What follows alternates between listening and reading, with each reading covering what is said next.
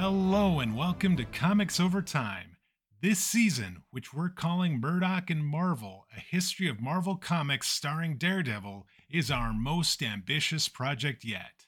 Our plan is to look at the state of the comic book industry during a particular year, and then to examine in detail the major ways that Marvel Comics in particular evolved during that year. We'll look at who was creating comics, what new characters or storylines were introduced, and which comics either debuted or ended. After that, we'll get down to business, take out our stack of Daredevil comics, and look at what our old friend, the Man Without Fear, was up to during that same time. We're glad you've joined us.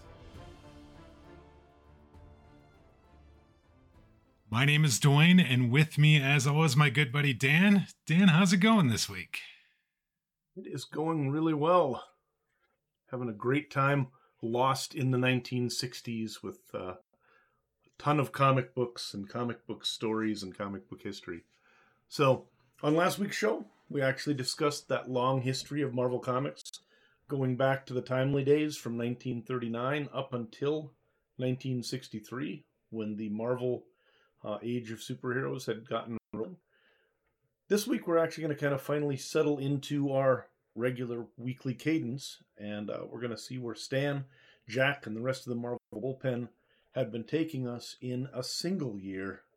It's time to talk about 1964, and of course, with it, the debut of the world's most interesting superhero, Daredevil. Yes, this is going to be very fun. Where should we start, Dan? Before we get too far into anything, I did want to note that we got a message from Sid over on Blue Sky, noting that he enjoyed the show, even though, as he says, Daredevil is just barely a top 10 character for him. Saw that. That's not that bad, actually. That's pretty solid. There's a lot of characters in comic books, so there's like thousands of characters. So if he ends up even in the bottom of the top 10, that's probably really good. That is very solid. So, very solid indeed. But, yeah, thanks for the note, Sid. Hope you're continuing to enjoy the show and that you join us and let us know where we're going right and wrong as we continue here through the years. The year in comics.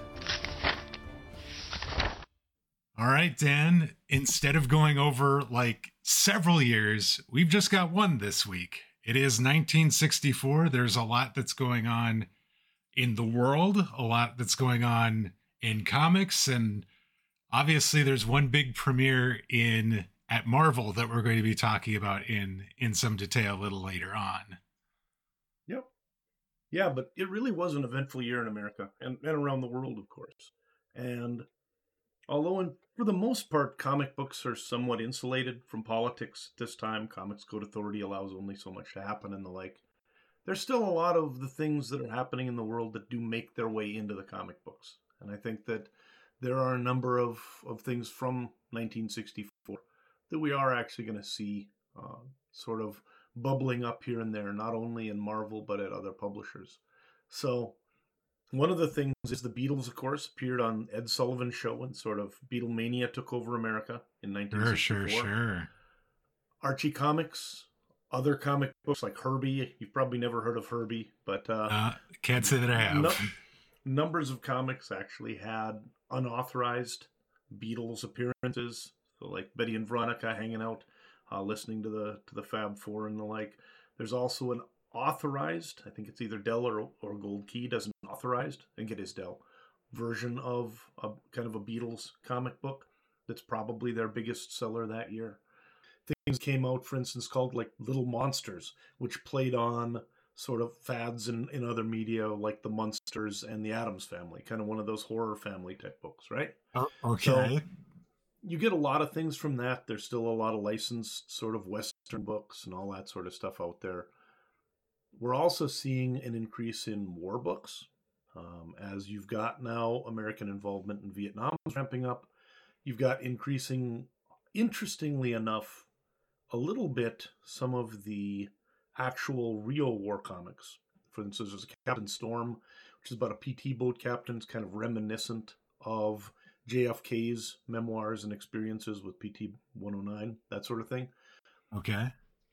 But also you've got Sad Sack having this resurgence. I don't know if you've ever read Sad Sack comic books. I'm unfamiliar.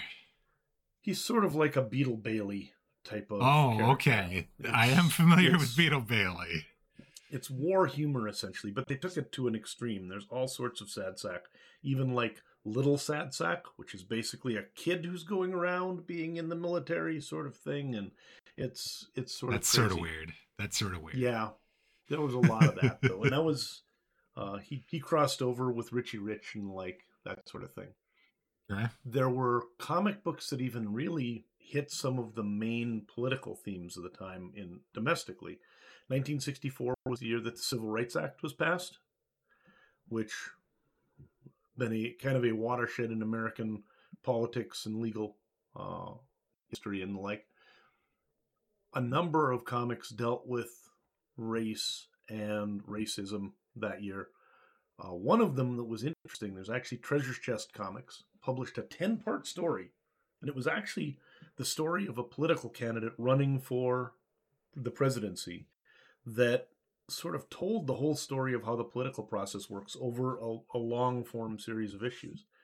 Okay. It was set in 1976, not in 1964. And the interesting thing is, you didn't actually see the candidate really until the final issue. And in the final issue, you see the candidate, and it turns out he's black. And so the readers have been following along with this character all this time, not knowing there's going to be this twist. And the final part of the story actually asks, would he win? And it's this question of, by 1976, where's America going to be at, considering the changes we've had? Right. So some very interesting stuff there. We had companies like Charlton, who were starting to sort of try to get into the superhero business. They had some Blue Beetle stuff and other things. Their quality was always kind of questionable. I've actually heard, and I don't know exactly how true this is, I can't remember where I got it from, but I remember hearing that Neil Adams actually dropped off his portfolio at Charlton around this time and was not given a job. And I can only Ooh. imagine how much comic book history would have changed if, Charlton would have just hired him and put him on anything, everything, and Yeah. taken over the comic market pretty much. So, but I actually had a couple of books. I used to like some of their stuff. There was one called Sergeant Steele that was sort of a detective kind of book back then. I Okay. really enjoyed it. It had some Dick Giordano art, who was an artist I've always liked. I have no idea how that comic book would hold up today because I haven't read it in probably 35 or 40 years. Sure. It's probably one of those things that's kind of like Dukes of Hazzard. It's just best never to go back and enjoy your happy memories of it. And Yeah. not, I made the mistake of trying to watch another one of those recently, and late Yeah, 70s, early 80s, Three's Company, all this stuff, it does not hold up not in great. modern times. Not great. So, but outside of that, we got some cool things going on. James Warren actually brings out a new magazine called Creepy. Because of the Comics Code Authority, we don't have a lot of real horror and sort of more adult horror type stories, grown up, real, gore or some actual violence. Creepy is put out as a magazine style, 35-cent book. And so it comes back to really having the closest thing to like an EC style of comic books that we've had since the 50s. Creepy is something that went on to sort of inspire a bunch of other different things and find its way around. And then magazines are going to become a big part of comics over the next decade or so.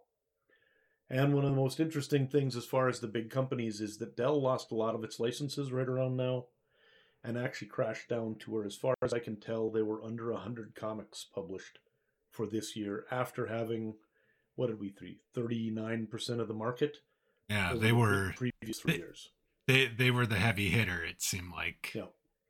Yeah. Gold Key took most of those. Essentially, the company that was producing comics and licensing or having Dell publish them retracted that license. They started publishing themselves under Gold Key, and Dell then sort of struggled on with a reduced portfolio. So, outside of that, as far as things going on, and these are mostly going to be centered on superhero stuff because that's kind of where we focus. Right. The main thing to superhero fans probably for this year, outside of our man Daredevil, and to be truthful, this was pretty big just in general, is Batman was revamped pretty substantially. So we get the essentially Silver Age or the new Batman right now. They bring the yellow logo, the yellow oval logo onto his chest, Okay. change a number of things in terms of making the Wayne Enterprises company, changing the way his household works. They bring in the housekeeper and replace Alfred so that it's not the you know homosexual boys club that Seduction of the Innocent had been worried about in the 50s. They wanted to make it more acceptable that Bruce and Dick were living together because they had a housekeeper watching over them. A couple of new characters DC brought in, Zatanna and Metamorpho, who are Zatanna came in Hawkman #4, Metamorpho in Brave and Bold 57. And in a development that is not superhero, but one of my favorite comic books of all time, Beagle Boys #1 came out in 1964. What I is Beagle love Boys? what? What? I love I me don't some know what Beagle Boys. Boys are. Beagle Boys are a group of dogs who all basically look exactly the same, Sure. and they are constantly trying to steal the money out of Scrooge McDuck's money bank. Like he's got his massive money bin, right? It's like this huge thing, and they're constantly trying to steal from him. They all look exactly the same. They all wander around with little masks on, and the only way you can tell them apart is they've each got a 6-digit number on their chest, essentially their prison number. They just wear it all the time because they're going back so soon.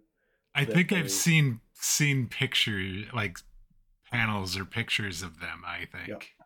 Okay. They'd appeared before. So Beagle Boys #1 is not actually the first appearance of the Beagle Boys, but it's when they actually get their series. And I love Beagle Boys comics. They were tons of fun. That's very cool.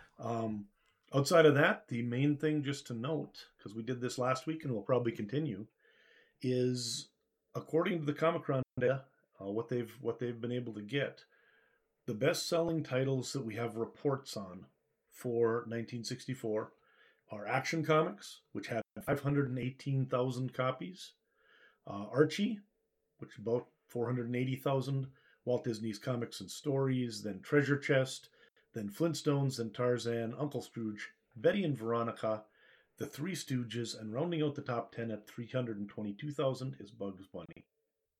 How many of those are superhero?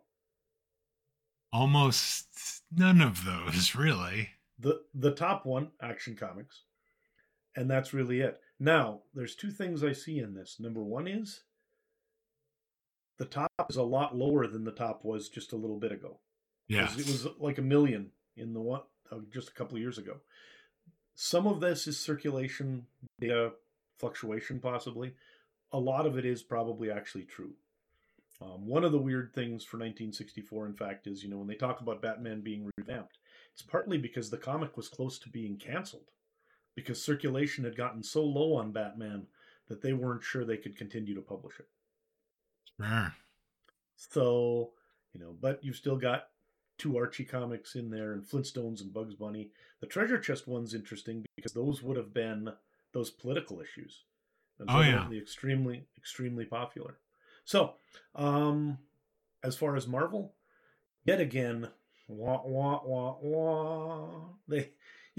travel through the teens, through the 20s, head into the 30s, and as far as, again, the Comicron data goes, Strange Tales comes in at 35th in the year with an average of 215,000 on circulation. Tales to Astonish, Tales of Suspense, and Journey into Mystery then follow pretty much directly behind them. So, again, we're talking about the Marvel age of comics here, but Marvel they're improving. I think by most estimates, they're up probably 25 to 30%, maybe more, over what they were doing in 1962 or 1961. Maybe almost double what they were in 1960, but they're still way behind the industry leaders. A ways to go to really get on the map or securely in the top. All right, so I guess we're going to dive in and see what Marvel starts doing in 1964 to have started that climb up with the year in Marvel. The year in Marvel. Excelsior! All right, Dan, 1964 in Marvel. There's probably a lot going on if they saw an increase in circulation and are starting to make that way up, and then we have a big premiere. Yeah, it's a good year for Marvel. It is a little bit of a almost a consolidation year, though I'd call it, because looking at this when I was going through the data, this is not a year where a lot of the big stuff happens. This is Okay. a year where a lot of characters who are supporting characters, who are important villains later, who essentially help to build out the corners of the established universe, start to come in. Now, they're still important characters. I mean, there's again going to be a bunch of things that happen here that are very important to the next 60 years of Marvel Comics, to the next, how to all those billion-dollar making MCU movies, all of that sort of stuff. But Sure. it's definitely not like what I would have seen in 62 or 63 when I was looking through those. The only number one that's a real ongoing number one, like a new title, is Daredevil. Daredevil number one comes out as the only new superhero title. There are also some comic mags, cartoons and gags, Laugh Parade and Zip, all either started up or resumed publishing after a hiatus. There were two annuals, Amazing Spider-Man Annual number one and Marvel Tales Annual number one. Yeah. Those are books that are Spider-Man Annual number one, actually kind of important because it is the first appearance of the Sinister Six. So we get to see them come out and start playing.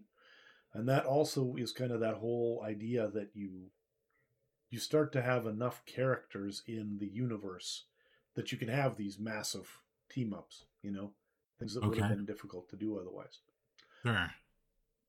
There's a lot of other things, Comedy and Jest ended, as well as Kathy, which closed off at issue number 27. Why is it important to us that Kathy ended, Dwayne? Why do we really care about that? I have actually no idea. I'm sorry. Because Kathy is the book that was canceled to make room in the schedule for a little old comic named Daredevil. Oh, okay, that makes sense because we're Is it? still dealing with that kind of limited Yep. distribution right now. Still, correct? Yep. Marvel was able to get a little bit of an additional room where I think they got to publish a couple more books than their previous limit of 8 or whatever, but they're still under a cap. And so, in order to bring Daredevil out, something had to go, and the book that ended up going was Kathy. Okay. Now, outside of that, there's a lot of things going on in the Marvel universe, kind of besides that, uh, or not outside of the Marvel universe, say in the bullpen. We've got the debut of the Merry Marvel Marching Society, which was actually one of Stan Lee's sort of pet ideas to charge kids $1, and they would send in $1 in an envelope, and then Marvel would send them like a membership card and a certificate, and you got like some other swag. I can't remember what it all was. It's actually up for $1. I mean, that's a lot of money for a kid in those days. You got a lot Yeah. of stuff, but it gave you kind of that ability again to be part of this in group or club. And it's that whole idea Marvel's continuing to push to people that this is where the cool kids are at. This is a private, exclusive club. And if you're one of the ones that's smart enough to decide to be part of it, you can even have a little membership card to show people Sure. and everything, Sure. right? Sure. I remember actually seeing that at the back of some of the books as we Yep. get deeper after 1964. I remember seeing it in the Yep. at the end of the books. Yep. And that's something that there's stories about, like these mailbags coming in with hundreds and thousands of letters with $1 in them, and all of the people in the bullpen having to throw dollars around as they're opening them all up. And it was all manual. There's computers or Oh, anything, of right? course. So Yeah. Yeah. yeah, letter columns now became standard. There were off and on in Marvel books for a long time, but they got to the point where they were getting enough mail on a regular basis that they could populate a regular mail column dependably every week. And so now you do have mail columns in all of them. We had the first mention of a no prize in Fantastic Four number 26. We've talked about no prizes before. Yes.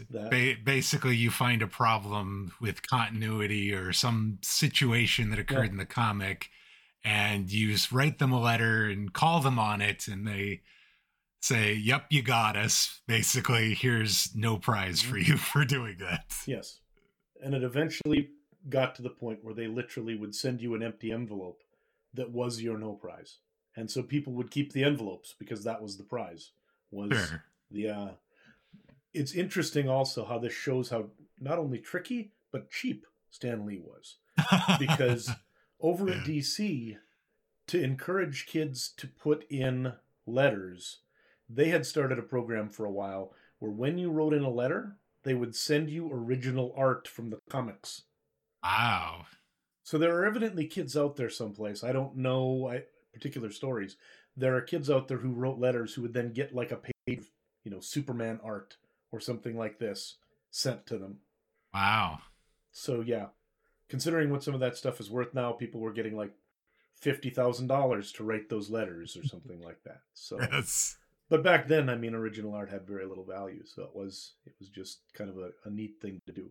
So there also were, and this actually would be probably more under comics, but the first all-comic fanzine, CAPA Alpha, began publication by Jerry Bales.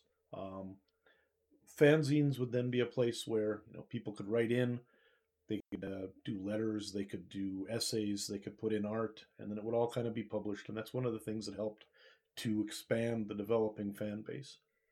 And 1964 was the first New York City Comic Con, where Marvel did attend as well. And so, yeah, and that New York Comic Con was generally considered to be the first actual convention because you had participation by the companies, all of them, and everything. Sure. There had been small ones. I don't know you can ever say which one's actually first because there's so many different criterion people can put on it. But if someone had to choose one, I think a lot of people would go with that as the first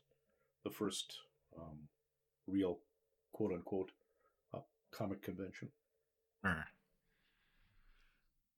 All right, so should we talk about some of the characters that got introduced or some big things that occurred in comics at Marvel in 1964? Absolutely. It was a good year, but again, it was a year where they sort of expanded things rather than went crazy.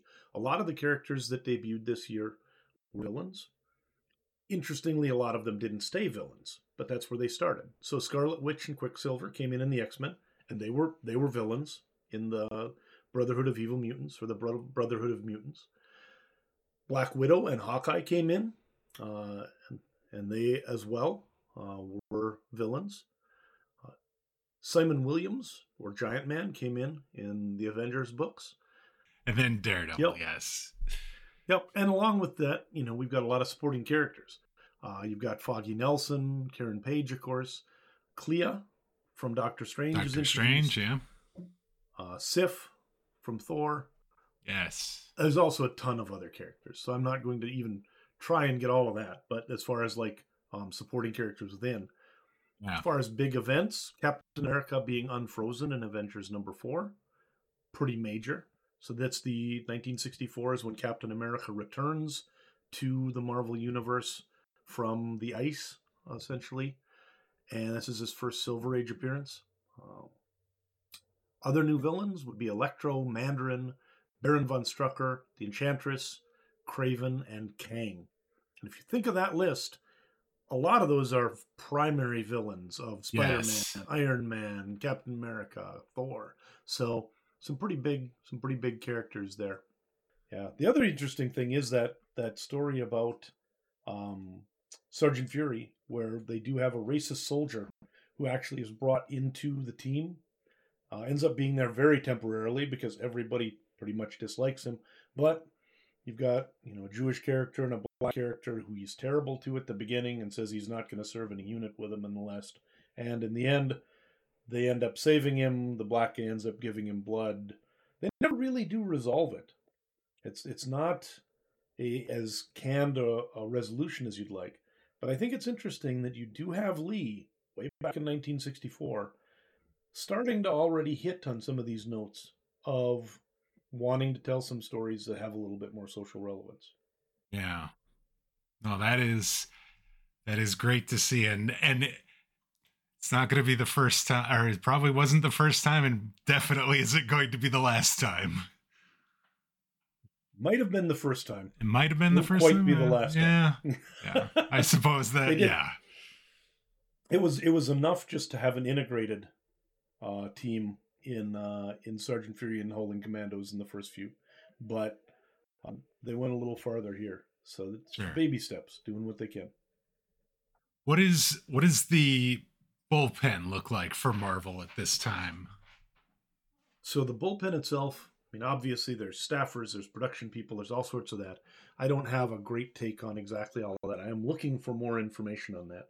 Once we get to the 70s, I have a better read on some of those things. There's a couple of sites I can use.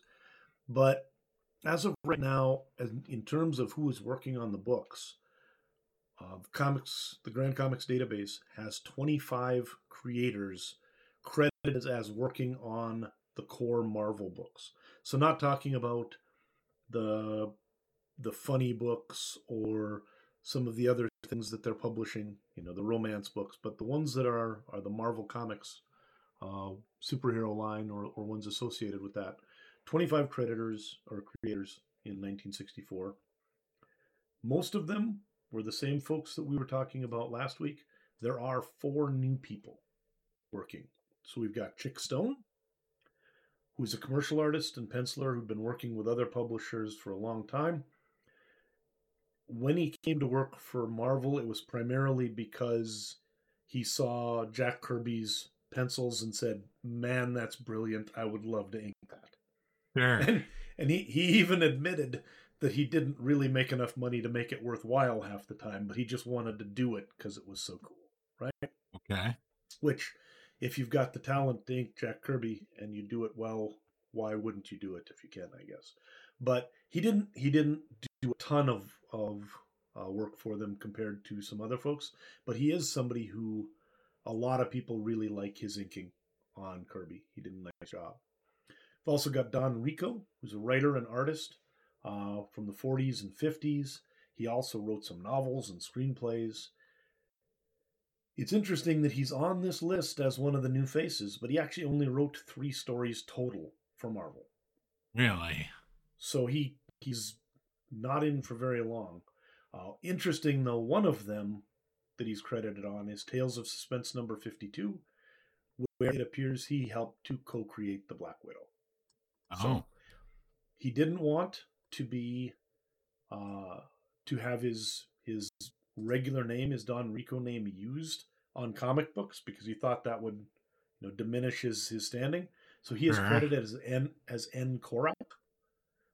Probably now his heirs would be just fine with him being credited as co-creator of Black Widow, but that's the way that goes. Mori Kuramato mostly worked behind the scenes for Marvel for a long time, actually from now 1964, and maybe I think even before 64. But this was his first credit. He lettered Tales to Astonish number 55, so he only had one book he worked on as a creator this year. But he worked with Marvel right up until his death in 1985. Seems like he may have retired a year or so before his death, or he may have still been employed there when he died. So he is pretty much a lifer at Marvel Comics, kind of like Stan Lee. Sure. And then lastly, we've got George Teska. He's 48 years old when he joined up with the company. He had been working in comics and doing a bunch of stuff for ages. He started in 1964 for Marvel, drawing issue number 58 of Tales of Suspense. He didn't make much of an impact this year, but he goes on to be the primary penciler on Iron Man for nearly a decade, starting with issue number 5 and ending with 105. So, wow. This is a guy who started in comics in 1930s, like in 1939, basically at the same time as all of the other legends. He worked with Will Eisner, or in Will Eisner's studio, where they were packaging up strips and stuff like this. And he actually lived to be 93. And as far as I can tell, his last work was a variant cover published in 2009, just a few months before his death. So if that's the Wow. case, worked on published comics for 70 years. Wow. Which is kind of crazy. So, Yeah. so we're going to, each week, I'm going to challenge myself to name a Rookie of the Year, and hopefully be sending up a baseball card on social media to honor them. For this week, it's got to be George Tuska. A 48-year-old rookie is kind of a little odd, but he still has 45 years of good comics in him. So Yeah. I think he's a worthy option. I really love George Tuska too. His art is something that some people really enjoy, some don't. It is very workmanly. Like, he's not somebody who's a big comic stylist or anything like that, but he was very dependable. He was a good storyteller. And just from the fact that he was there forever, his Iron Man is sort of stuck in my head. That very sort of blocky Iron Man with the big cutout mouth, that is George Tuska. He basically owned Iron Man for the better part of a decade. And so going back, reading through all of that stuff, and when I was starting, Iron Man was around 150. So a lot of the old books I was going and getting were in this 50 to 100 range. There was a lot of Tuska in there. So, yeah. Very cool. Congratulations, George, on your Rookie of the Year award. Yes. Any final thoughts on Marvel before we move into Daredevil? Well, just that in something that I think is going to be a little unusual, there are no real departures. Nobody left Marvel, particularly in 1964. And we will put our credits, our table listing the top creators, up on the web. Stan Lee, again, had the most credits, quote unquote, as writer and editor. Artie Simek was the primary letterer, along with Sam Rosen. Sam Goldberg was the primary colorist for the year. Also had a lot by George Russo. As far as the pencilers, the guys drawing things were Jack Kirby, Steve Ditko, Don Heck, and maybe a little bit of Paul Reinman. I'm not particularly sure if he was doing any of that this year. As far as the inkers, you've got Dick Ayers, George Russo, Don Heck, and Chick Stone. All right. Should we move into talking about Daredevil now? We've been teasing it all episode. Absolutely. That sounds wonderful. The year in Daredevil. So now we're going to kind of change places, because Dwayne, you've been taking a look at Daredevil, getting us ready. What do you got for Daredevil, and what did you think of this after going in and reading through some of these stories?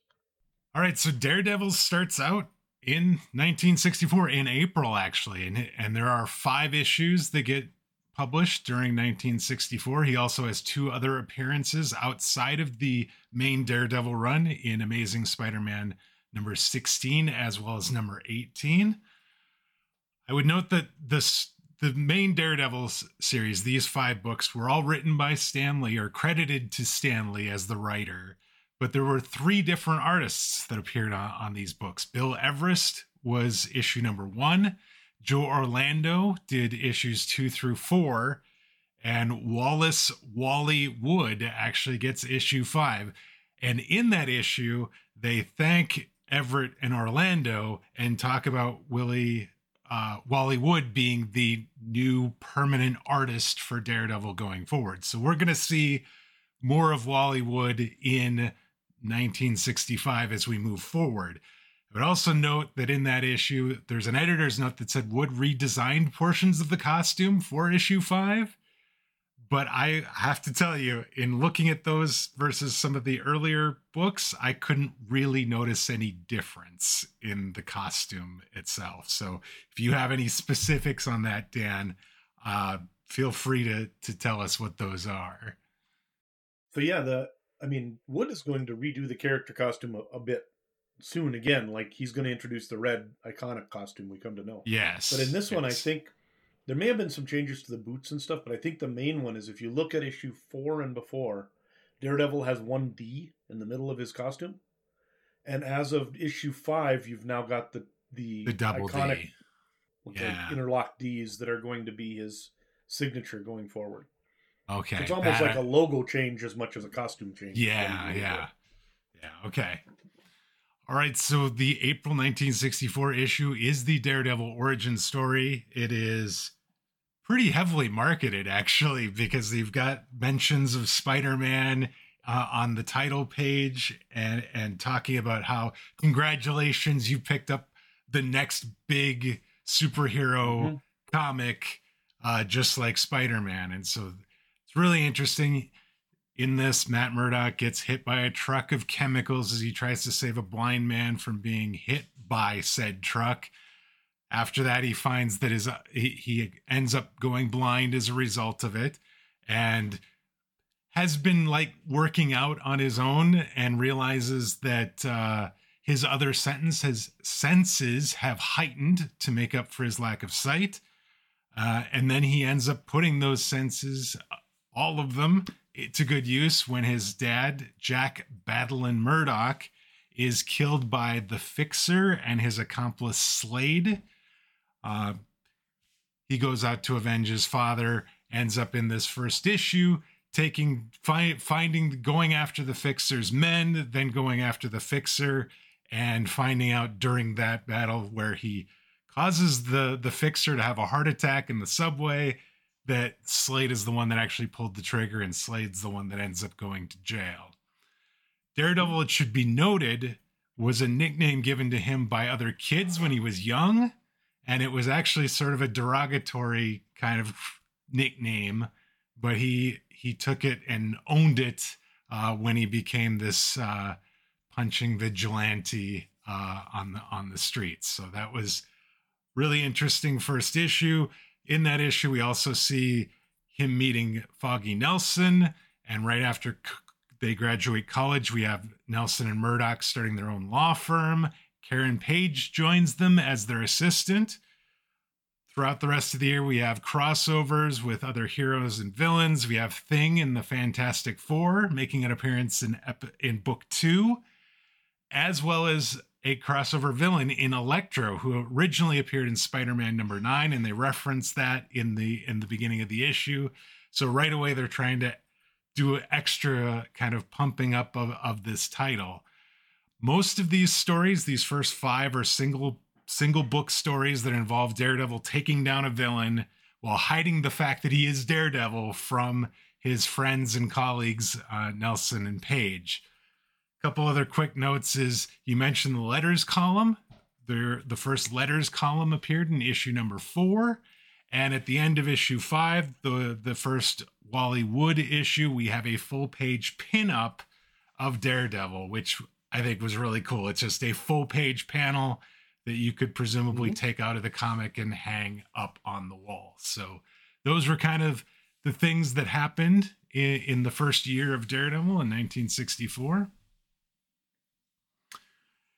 If we talk about some of the new powers, toys, and places, in issue 1, they talk about these heightened senses, and they talked about the fact that as a result of these chemicals, and that he ended up getting super hearing, talking about being able to hear a heartbeat in a room, super smell, never forgets an odor and can track it like a dog, like a bloodhound type of situation. And in fact, that's how he tracks the Fixer, is the Fixer's smell in the first issue. He's got sensitive fingers. He can read the newspaper just by the typeface on the page, as well as a highly developed sense of taste, saying that he could tell exactly how many grains of salt were on a pretzel.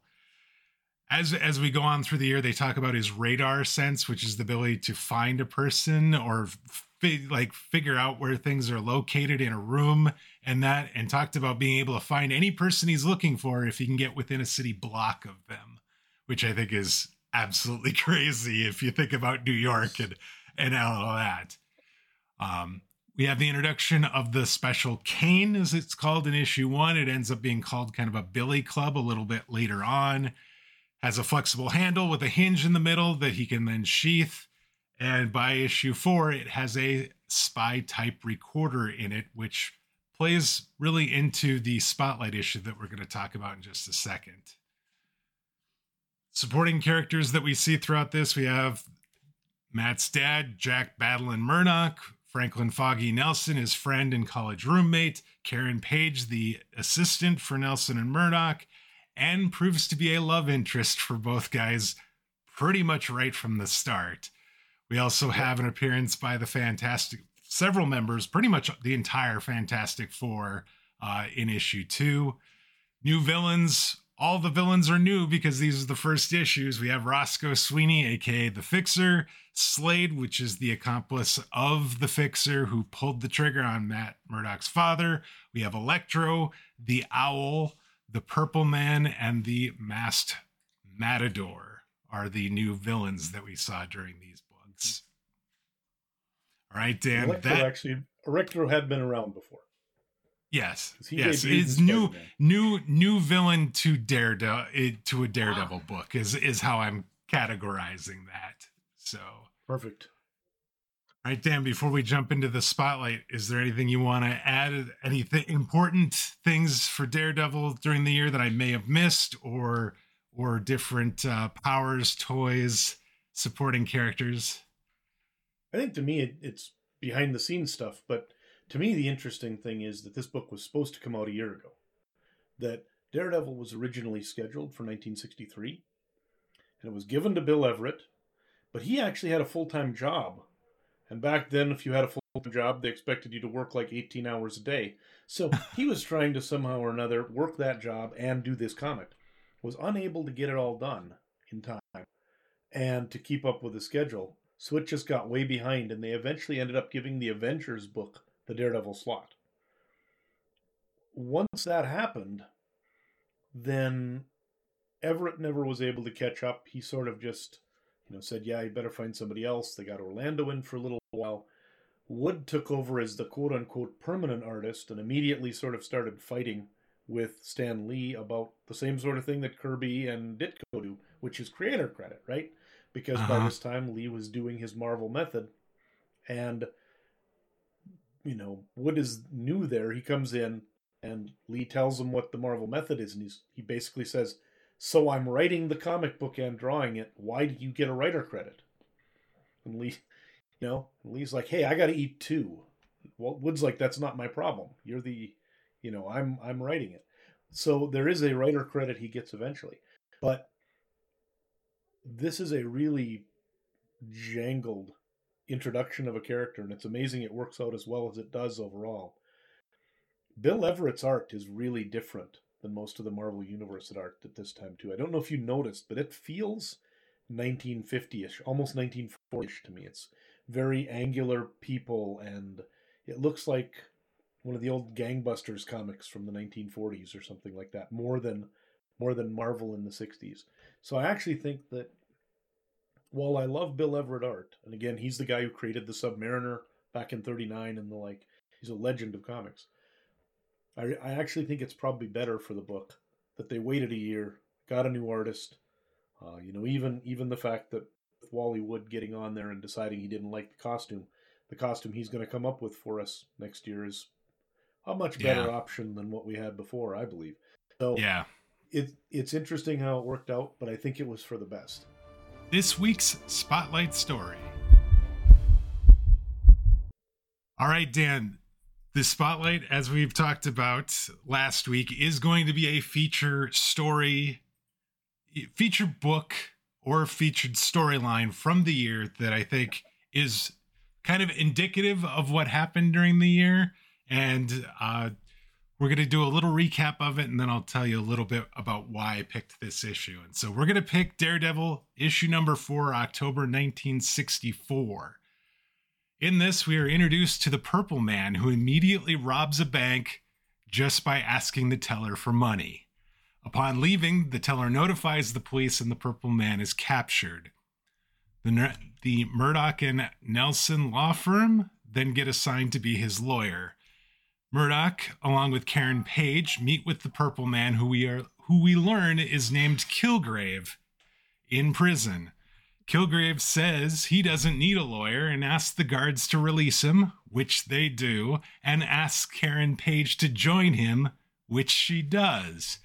Murdock, as Daredevil, gives chase, and after confronting them on the street, the Purple Man asks the crowd of citizens that have gathered around to attack Daredevil, which allows him and his willing hostage Karen Page to escape.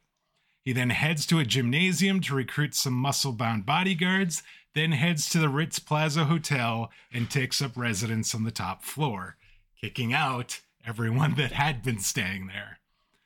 Meanwhile, Daredevil, getting away from the crowd on the street, devises a plan to record Kilgrave and capture him. That's when we get the spy-type recorder, as it seems he's the only one that's not affected by the Purple Man's powers of persuasion. Daredevil heads to the hotel and fights his way through the bodyguards with punches and one-liners while Kilgrave and Page head to the roof. When Daredevil joins them, we learn about Kilgrave's power, how Kilgrave got his powers, and how his purple skin causes people to just obey him, all of which has now been recorded by Daredevil. He grabs Page and jumps from the roof, landing on some scaffolding on the side of the building. When Kilgrave meets Daredevil and Page outside the hotel, Daredevil quickly covers him in what is described as chemically treated plastic sheet, but looks just like any old standard sheet like you'd see in a comic book or on any cartoon, before he's able to use his powers again and is captured and sent to jail. So that is Daredevil number 4 in its entirety. And I really liked this book.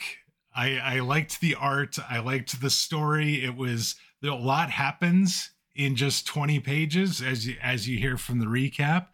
But I think the thing that jumped out to me first and foremost is the name Kilgrave. I recognize the name Kilgrave from another series. Dan, you must know what series I'm talking about, right? Oh yeah, I watched it. It was kind of messed up. The Jessica Jones series with Kilgrave makes him just a really, really gut-wrenchingly difficult to watch villain. Yes. He's a lot more whimsical here. Let's put it that way. There are no people putting their hands in blenders or anything like that in Daredevil number 4. So yeah. Yes. But this is presumably the first introduction of the character, to my understanding. Yep, this is the first appearance of Kilgrave / Purple Man. Yeah, so I loved that. Yes, the Jessica Jones TV series, David Tennant was the guy who played it there. And yes, so the name immediately struck out to me, so I wanted to talk about this. A couple other things. There is a lot of narration boxes in these first 5 books. I mean, pretty much every panel has a narration box to it. There is a lot of text in these books. They took like a half an hour to read each issue, and so it's interesting. I think that's kind of Stan's way, though, Dan. Yeah, you would think he's getting paid by the word because he just fills everything. It's kind of the way comics were back then, though, too. They really were, just in general, designed in a way where, now there is almost a mania with you show, you don't tell, both in movies and in comic books, where if you can use a glance or a gesture or an action to show what a person's thinking or what they're doing, that is considered to be better than sort of the cheap way of just having a box that says, hey, this is what they're thinking or this is what they're doing. Back in the day, and partly because these were being made for kids, the idea was that you didn't want to trust to the subtle nod. You would have the subtle nod maybe, and then there'd be 2 sentences of explanation telling you what it meant up above, so that, it would be very hard to miss what's going on. And I mean, that's one of the major differences between older comic books and newer ones is the lack of narration bubbles or narration boxes and the lack of thought bubbles for the most part. There are very few Yeah. comics these days that do thought bubbles. Speaking of thought bubbles, there's an issue coming up. I don't remember which one it exactly is, but Stan Lee, as an editor's note in the panel, like gives himself an award for having 7 thought bubbles in the same panel. So it's he's like, I don't think I could cram any more words into this panel. So yeah, to give you some idea of what you were in store for. Talked about Karen Page along with Foggy and Matt Murdock. This love triangle really starts like immediately. By the end of issue 1, you get hints of it, but it is full blown. Both of these two are head over heels for Karen Page by issue 5, and she's kind of in love with Matt Murdock, as well as is infatuated with Daredevil because she's been saved by Daredevil a couple times already as well. And this goes on for some time as I'm currently reading ahead, but it's interesting to me that like that storyline kind of started right at the first book and basically just goes right from there. Yeah, that's pretty much it's kind of a love triangle, but really it's almost more like a V, in that you've got Foggy in love with or trying to see if he can find a way to date Karen Page. Page is infatuated with Matt Murdock. Murdock is like, oh, I can't go out with her because what if my enemies find out I'm Daredevil and then, So he's kind of the end of this. He is in love with her as well, though. But he just won't let himself do anything about it. And so it's a disaster. And she's constantly trying to fix him too. So this is that idea that she's like, if I can only find a way to get him to understand, or if I can find a way to get him to a doctor to get his vision back, and then we can be together or whatever. And of course, with him, it's not his vision at all. It's that he doesn't want to, it's a Spider-Man thing of not wanting to get involved because what if his enemies found out and everything else. So, but yeah, it doesn't end anytime soon. I'm sad to say. No, it does not. Last thing I'll note is there's a lot of shots about Matt Murdock being blind across these books, and it continues on throughout all this. A note from the end of one of the books, Foggy Nelson says, "There goes one of the greatest guys in the world. Sure is a pity he's blind." Yep. And like even Murdock himself is like, boy, they wouldn't believe it if they knew it was a blind guy that was doing this sort of thing. And it's just, it feels weird now reading it. I don't think of it as obviously he has a disability, but it's not something that's keeping him from functioning in society. And in fact, he's being a superhero as a result of it. But there's kind of this look down on Matt Murdock and pitying of Matt Murdock that occurs because he's blind. And it starts in these books and it continues through for some time, it looks like, because I'm a couple years ahead here. Yeah, it's weird though, because that is the case, that there is a lot of the sort of especially from Karen Page, lamenting at the fact that this is terrible for Matt Murdock that he's blind. But I think that the fact that in actual fact he's the most capable guy in the book, and he doesn't ever feel sorry for himself. No. About, again, when he's not able to have Karen, it's not because of the fact he's blind. It's because of the fact that he's got this mission that's getting in the way. Right. Foggy also repeatedly, and you see this in a lot of the TV shows too, is essentially constantly jealous of the fact that Matt's the one that gets the girls. Matt's the one that is the better lawyer. We don't really know. I don't know why Foggy is even there half the time. Right? It's his parents' money that made him be able to open the law firm. That's about the only thing it feels like he's brought to the table so far. That would be the reason. This week's takeaway. So the crazy thing about this, and I think it's something to deal with immediately when you're talking about Daredevil, is that what Stan Lee did with this character was something he recognized was inherently dangerous. And there's a quote from him, actually. He said, "The one thing that worried me about Daredevil, I wondered if blind people would be offended because we were exaggerating so much what a blind person can do, and they might have felt that we're making it ridiculous. But I was so pleased. After the books were published, we started getting letters from charities for blind people, like the Lighthouse for the Blind in New York. Letters saying, 'We've been reading these stories to the people here and they love them, and they're so pleased you have a superhero who is sightless.'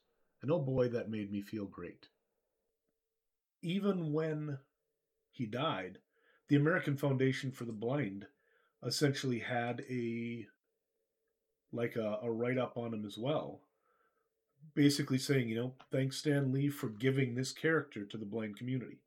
So it's interesting because comic books you would think would be a difficult medium to translate for a blind audience.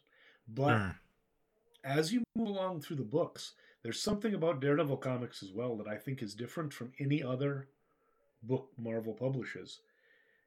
As you go through, you will see certain times with the sound effects where there's actually a phonetic pronunciation of them. Yep, I remember seeing that in a couple times, or a note saying, "Hey, that first letter, you don't say the first letter in this sound effect." So they were giving some notes to people if they were trying to read them out loud. Yep, and I think that really that was an understanding by Lee or whoever was writing it, that these were books more than any other Marvel comic that were meant to be written in a way that the story could be relayed orally. And so, very kind of interesting. I think that it was a dangerous thing to try. But I think the other thing is that even when Karen Page is attempting to get him to get his sight back by going off to this doctor and whatever, yep, he's actually resistant. He's like, well, what if I lose my powers? Being blind isn't that big of a deal to me if I've got all these powers that I can help people with. So I think, the fact that he himself doesn't look at it as a substantial or a handicap worth, risking his powers for. The other thing that's cool about Daredevil is he's not a hero because he's blind. He was a hero before he was blind. He's blind because he's a hero, right? Right. Because as a kid, he ran out to save that guy and then ended up losing his sight. So it's just an extension of who he was before. Is that he's always going to be a hero. The blindness really is largely irrelevant to who he is as a person. It just is another thing that he has to deal with, like every other Marvel character has problems to deal with. And by turning it into something that you deal with and you overcome and you live your life, I think that it really resonated with a lot of blind folks. And seems to have been something that, could have gone horribly wrong, that in fact ended up being something that becomes part of his legacy for a decent part of the population.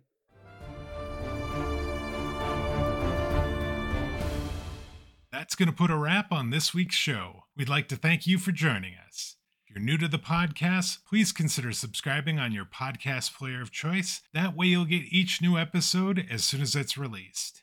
If you've already subscribed, we'd appreciate it if you'd share the show via social media or leave us a review. That will help new listeners find the show much easier. Whether you're new to the podcast or you've been with us from the beginning, we'd love to get your thoughts about this week's show. You can send those to us via email at comments@comicsovertime.com or via Twitter or Blue Sky. We're at Comics Over Time there. Until next week, take care, everybody.